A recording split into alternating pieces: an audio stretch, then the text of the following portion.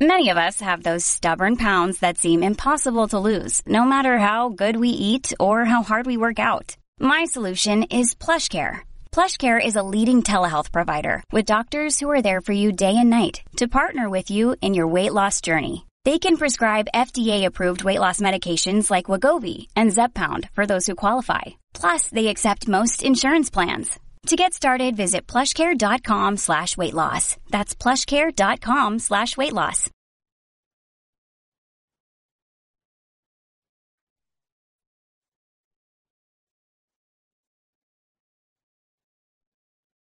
Hello and welcome to the Addicts Anonymous podcast. I'm your host, Jim R. Today's episode 175, and we're going to be interviewing Zach.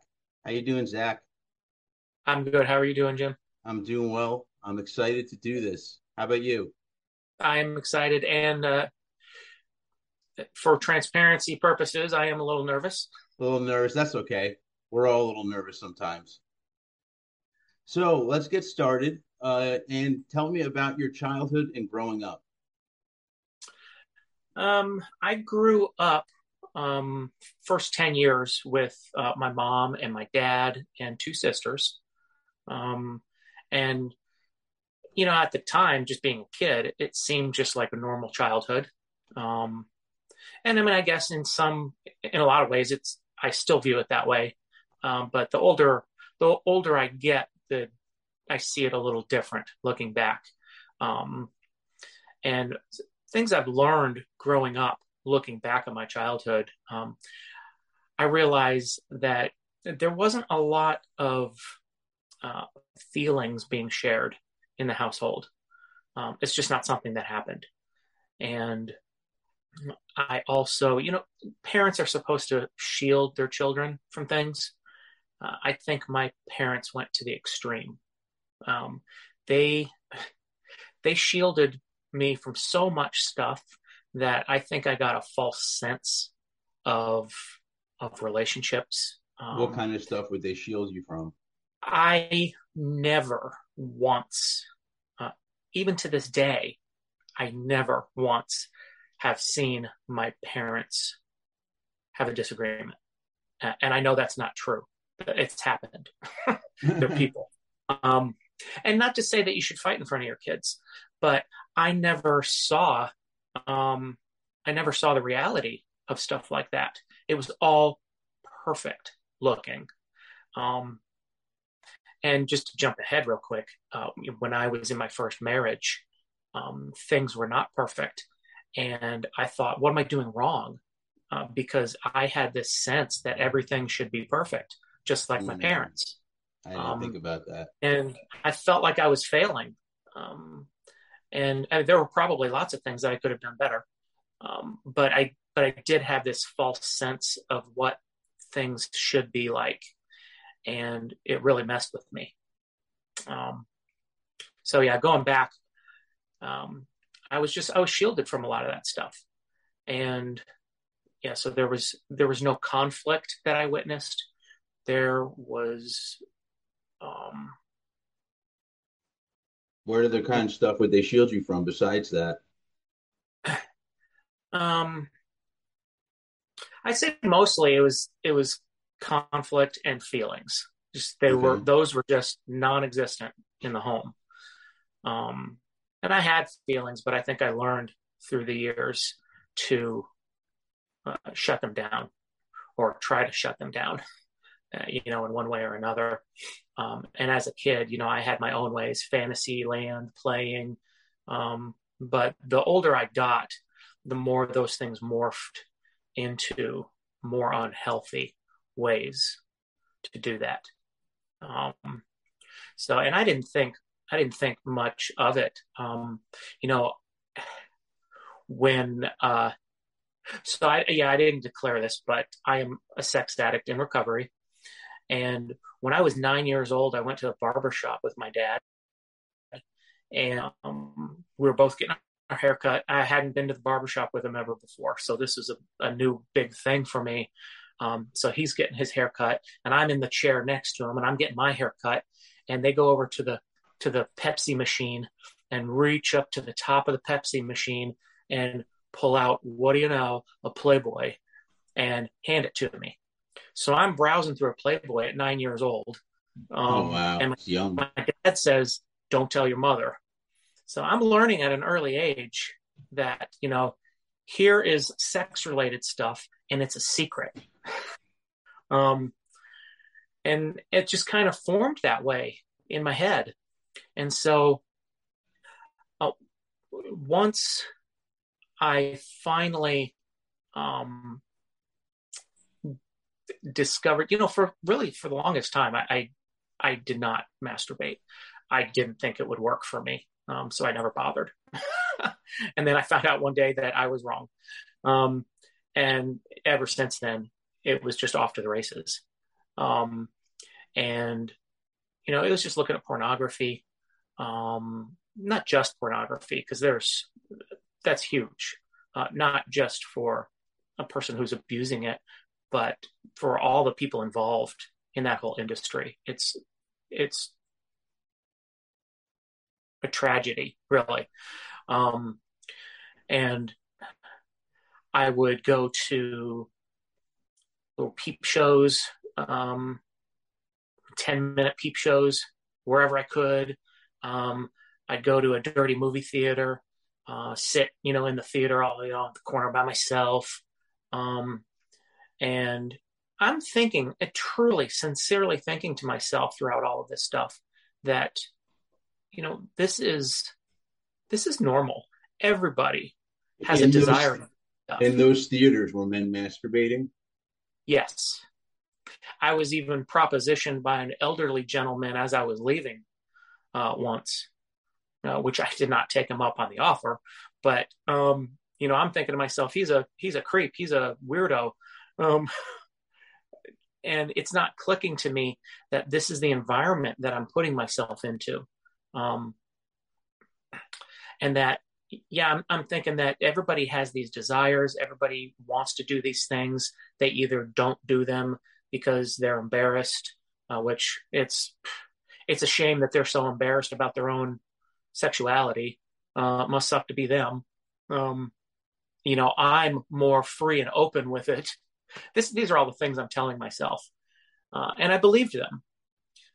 I would masturbate to a point of injury. And then I would be forced to take a break. It was just, if you don't mind me asking, how would you injure yourself? Would you get bruised or something? My skin would get dry and it'd get to the point where it then start cracking and bleeding. Gotcha. Which was very sharp pain. I can imagine. Yeah. So, I would go to strip clubs. I didn't have a whole lot of money when I was younger, so that didn't happen a lot, but I did it whenever I could. How young were you getting into the strip clubs? 20, okay. 21. No, I had to be 21. So yeah, 21. It was as soon as I could. So things were escalating. And again, I just thought this was normal stuff. Everybody does it. Nobody talks about it. I'm just living my life. Going back a bit. So you saw your first pornography at 9. After Yes. that, were you able to attain any more to, how did it grow from there specifically? Yeah, there was a time span where there was nothing because I was 9. I didn't have access to my own, and it was 1979, so there was no internet access. So there was a time span where that just kind of went away. But when I was 14, I saw in the grocery store that there were Playboys up just with the magazines, just out with the magazines. And I wanted one. I couldn't buy one. I was only 14, so I stole one. Had that. My sister found it, and I was afraid she was going to tell my mom. So I ran across the street and threw it in the creek. And this is up north in the winter. So it got wet and it froze. And I mean, it was not 24 hours later, I was back in the creek digging for it to get it back. So, I'm starting this theme of, or what became a theme of, I want to stop this, but then I can't follow through with that. I can't follow through with stopping. because I'm back to it, trying to find it in the creek. And I did. I found it and I brought it home and it thawed out and the pages were all messed up because they had gotten wet, but I had it back. So yeah, it was magazines like that I could get my hands on until really I was 26 when the internet really exploded. And then it was all over from there. It was pornography every day. And I would tell myself, I'm only gonna look for 15 minutes. And that never happened. It was always some extended period of time. And just like magazine, I would tell myself, okay, I'm done. I've got to be done with this. There's things I need to do. And I would shut it down and I'd be back in 5 minutes, pulling it all back up. Going, why didn't I just leave the window open? Why am I going through all this work again? I know I'm coming back to this. So yeah, the internet really, and I have a feeling that there's probably a lot of stories like that, where once the internet became accessible to the average person. Yeah, for a sex addict, that's like the floodgates of pleasure opening up. Very good way to put it. Yeah. So yeah, there's escalation there. And then, when I was married, can you tie this back to anything in childhood that gave you this overexcitement?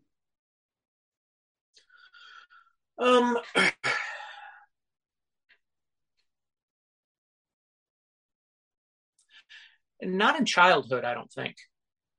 I don't recall that really until I was older.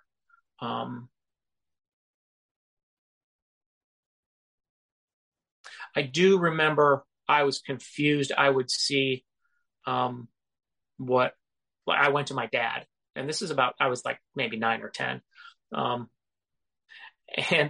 And however, whatever words I used, I expressed to him that when I saw a pretty girl that, my privates got hard and I didn't know what was happening.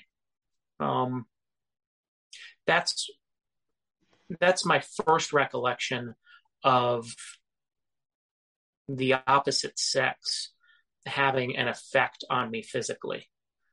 And that's normal. But I was to ultimately abuse it in order to keep all these feelings at bay that kept trying to creep up. I was in such denial. I thought that I was dealing with my feelings, but it was all surface stuff. But I had such little experience with feelings that I didn't really know. I didn't recognize, put it that way, that my feelings were being buried. I had some surface feelings and I thought that those were feelings, because that's all I really ever had. And now that I'm in recovery, as one of my therapists said, buried feelings never die.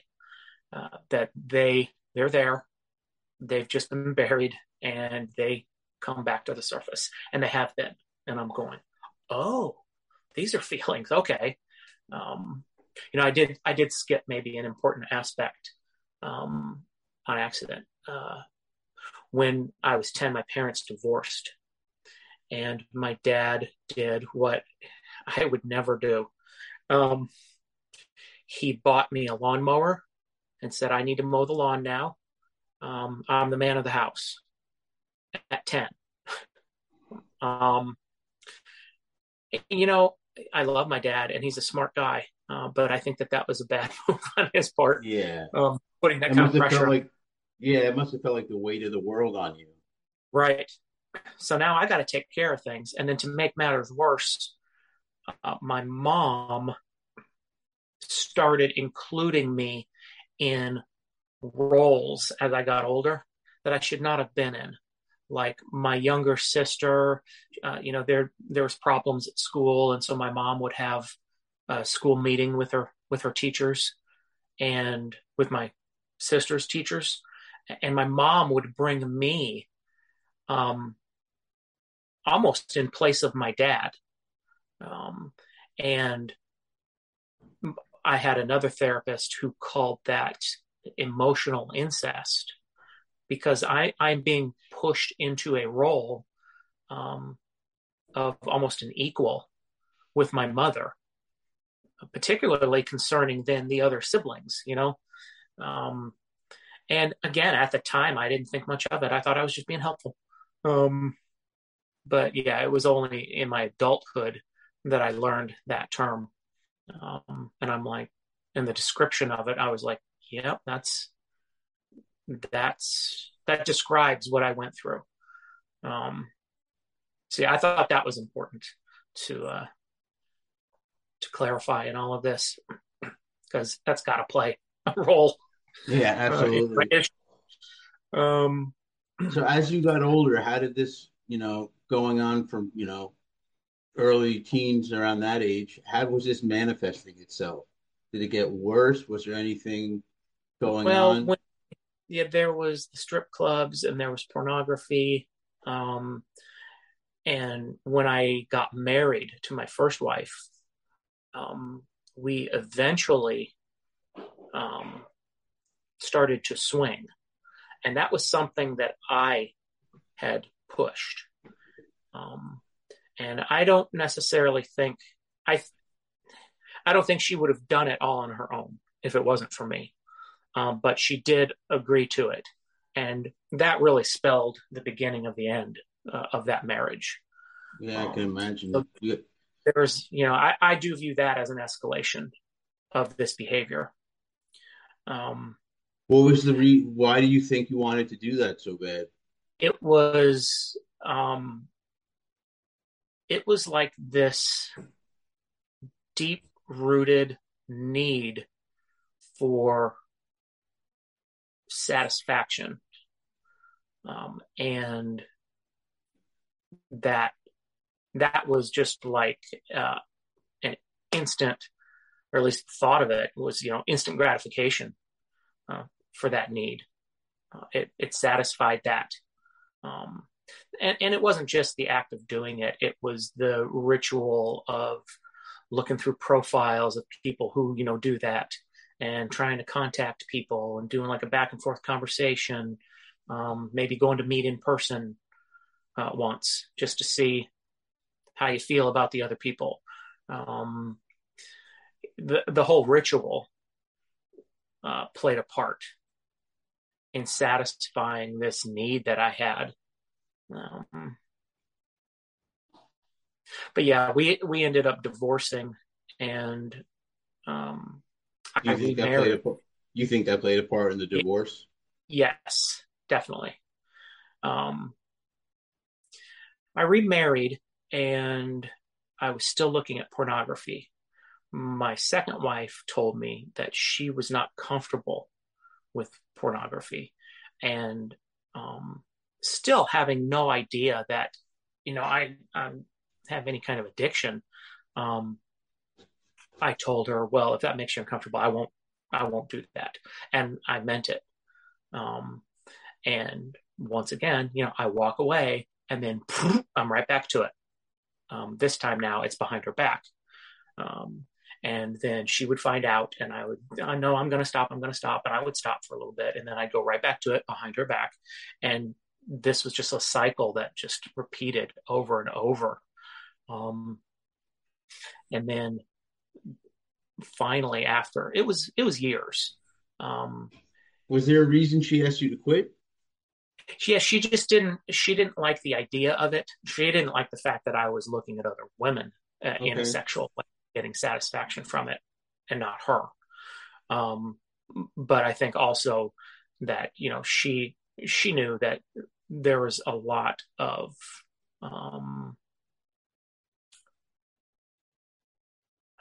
what's the term? Sex trafficking, things like that. And you never know what you're going to get when you're looking up stuff online. And like, have I viewed any pornography that was, someone against their will? I don't know that for sure. but is it possible? Most definitely, it's possible that I participated in that. And she, the whole thing made her uncomfortable. Also for that reason, that the whole industry is just shady. It exploits innocent people. And it made her very uncomfortable that I was a part of it in any way. I went on um, to ratchet that up in a much more, how do I want to say it, a larger degree, because eventually it seemed like the pornography just wasn't enough. And my mother and my sisters suffer from bipolar disorder, and so does my daughter. And it seems to have skipped me. So I was very grateful for that. But in 2019, I remember it clearly. I had a moment where just something clicked in me from one moment to the next. Something changed. It's very hard to explain. But looking back, I believe that I dropped into a manic, or rose into a manic state, not knowing that I did have bipolar disorder. I thought it skipped me, because I'm at the time 49 years old, and I've never had any problems with it. I'm good to go. But there is late onset bipolar disorder, and I got it. Mm-hmm. And when that happened, it was like a perfect storm of addiction and mental health, which is very common for both of those things to come together and just be a disaster. And my pornography use escalated overnight to looking for hookups online,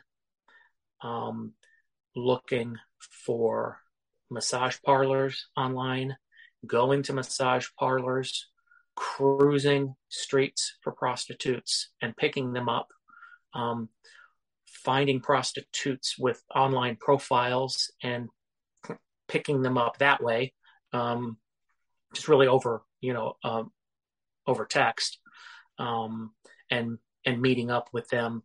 And really, this sounds crazy, but really thinking that it's not that big of a deal. It's amazing to me that I thought that. And the weird part is that I remember thinking it. I remember how I felt when I thought it was no big deal. And it just boggles my mind that I could think that, because I don't think that today. But I'm thinking, my head is clear, at least a lot more than it was. Bipolar disorder is addressed with medicine, and I see a therapist, and I do 12-step work, and it seems to have done wonders. Going back a little bit, did you ever have employment issues because of this? No, but I could have. I think I just got lucky, is all that was.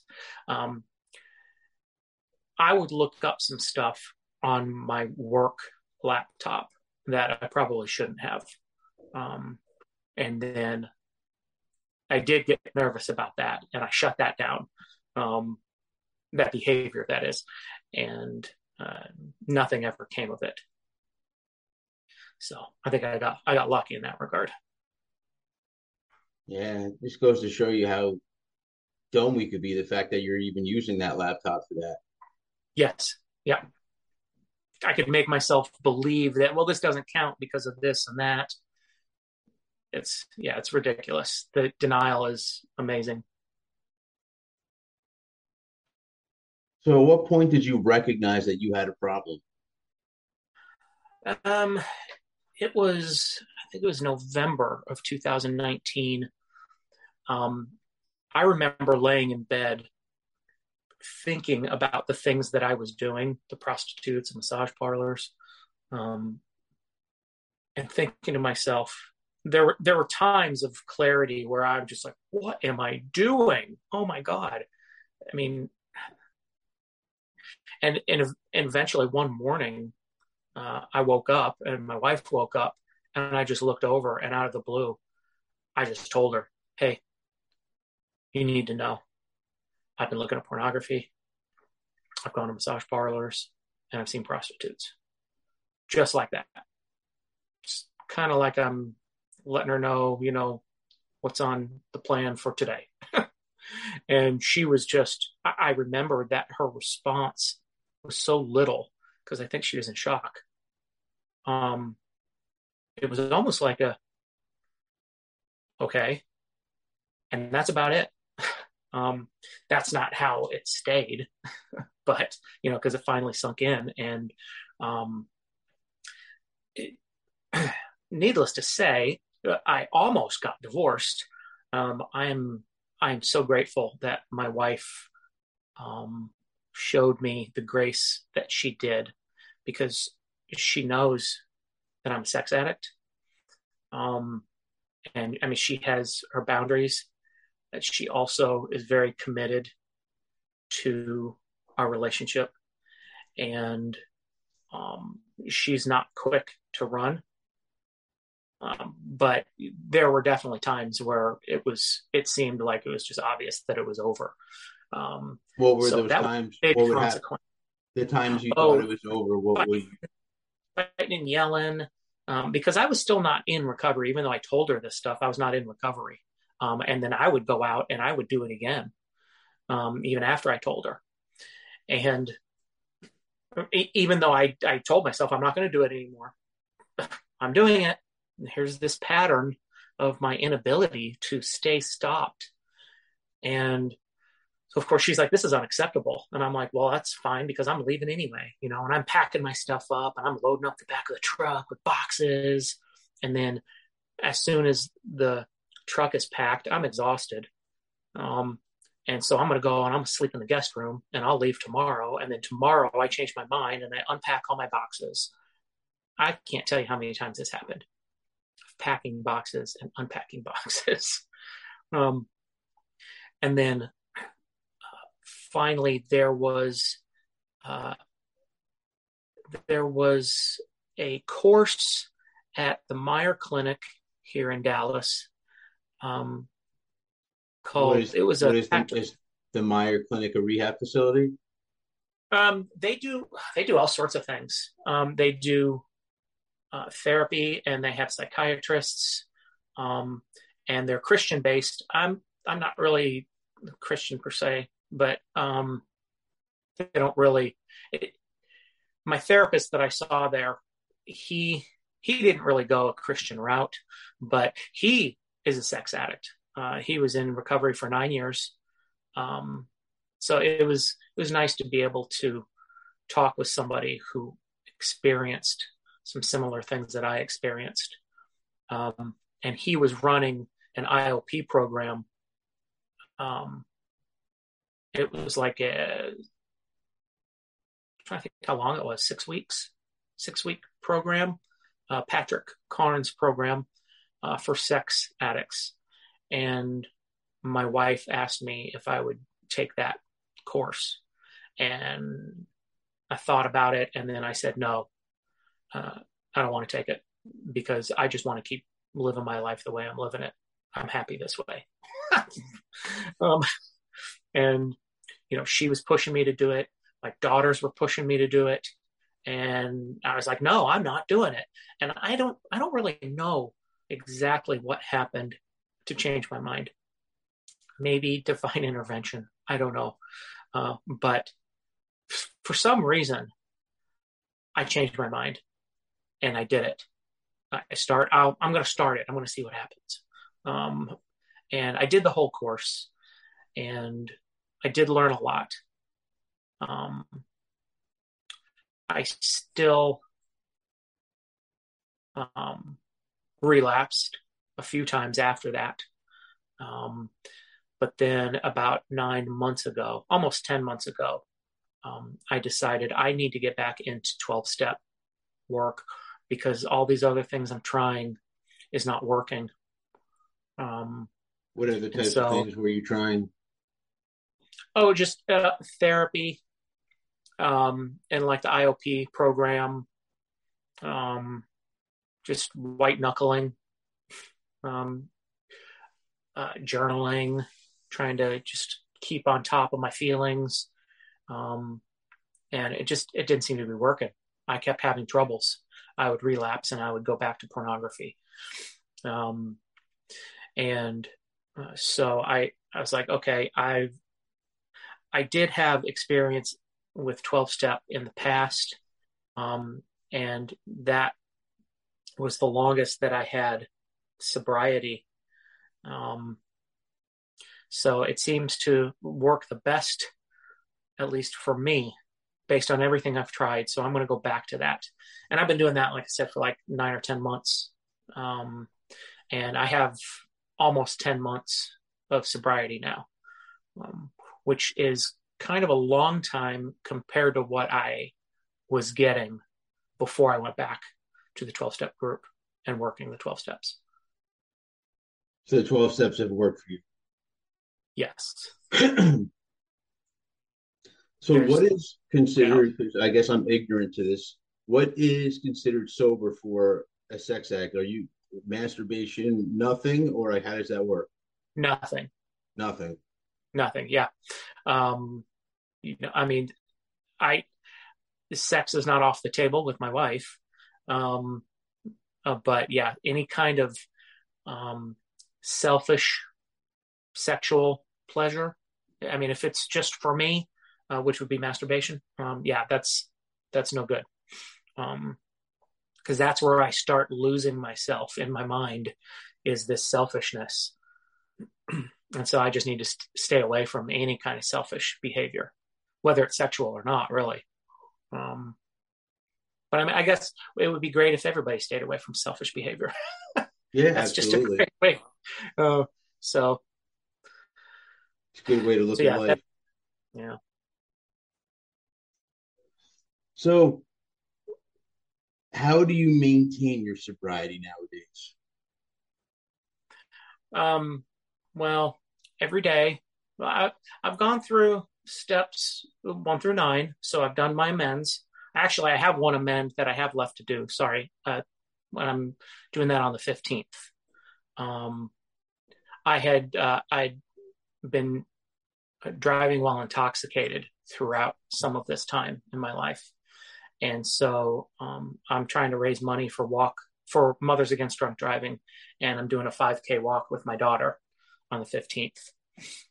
And that's my amend for the driving while intoxicated. I could just throw money at Mothers Against Drunk Driving, but I wanted to do something more than that. So I mean, there is money involved because I'm trying to raise money, but it's more than just, I'm going to write a check and be done with it. So I'm trying to raise the money, and I'm doing the walk with my daughter. I'm glad that she's participating with me. And then so then daily from here on out, I do 10 through 12, try to the best I can every day, improving my conscious contact with my higher power. And I'm trying to find people that I can help, be of service to. And that's part of like doing this interview. I hope people watch it and hear it, and maybe somebody might identify with it. Maybe somebody is watching this who's a part of the Facebook board who is kind of quiet and doesn't participate, and maybe this will jump out at them. I don't know. So yeah, I'm sponsoring prisoners through letter writing, and then trying to sponsor in person when I can, but I haven't had any of those yet. So that's what I'm doing on a daily basis. That's great. Sounds like you're doing good stuff. Thank you. It makes a difference, definitely. I feel like I'm part of something that's bigger than myself, and boy, that feels good. Yeah, no, I understand that. I could understand that. So did you have anything else you want to throw in? I'm sure I'll think of something as soon as we're done. No, I think this has been a great interview. I'm just trying to think. I don't think I have any other questions for you. So if Okay. you've got nothing else to say, I guess we can wrap it up. No, I think I'm good. I think that's it. All right, my friend, sit tight for me. Thanks, And Jim. for everybody watching and listening, if you like what you heard and saw, go below and give us a like. Also, subscribe to see when we upload new videos. You can check us out on Twitter, Reddit, Instagram, TikTok, Tumblr, Facebook. That's just to name a few. We're pretty much on everything. You can also check out our website, which is www.addicts-anonymous.com. There you will find plenty of free literature as well as resources. We also have a book coming out, should be out within the next 6 weeks or so. I'll keep you guys updated on that. That's all we have for today. I hope you enjoyed it once again. And until next time.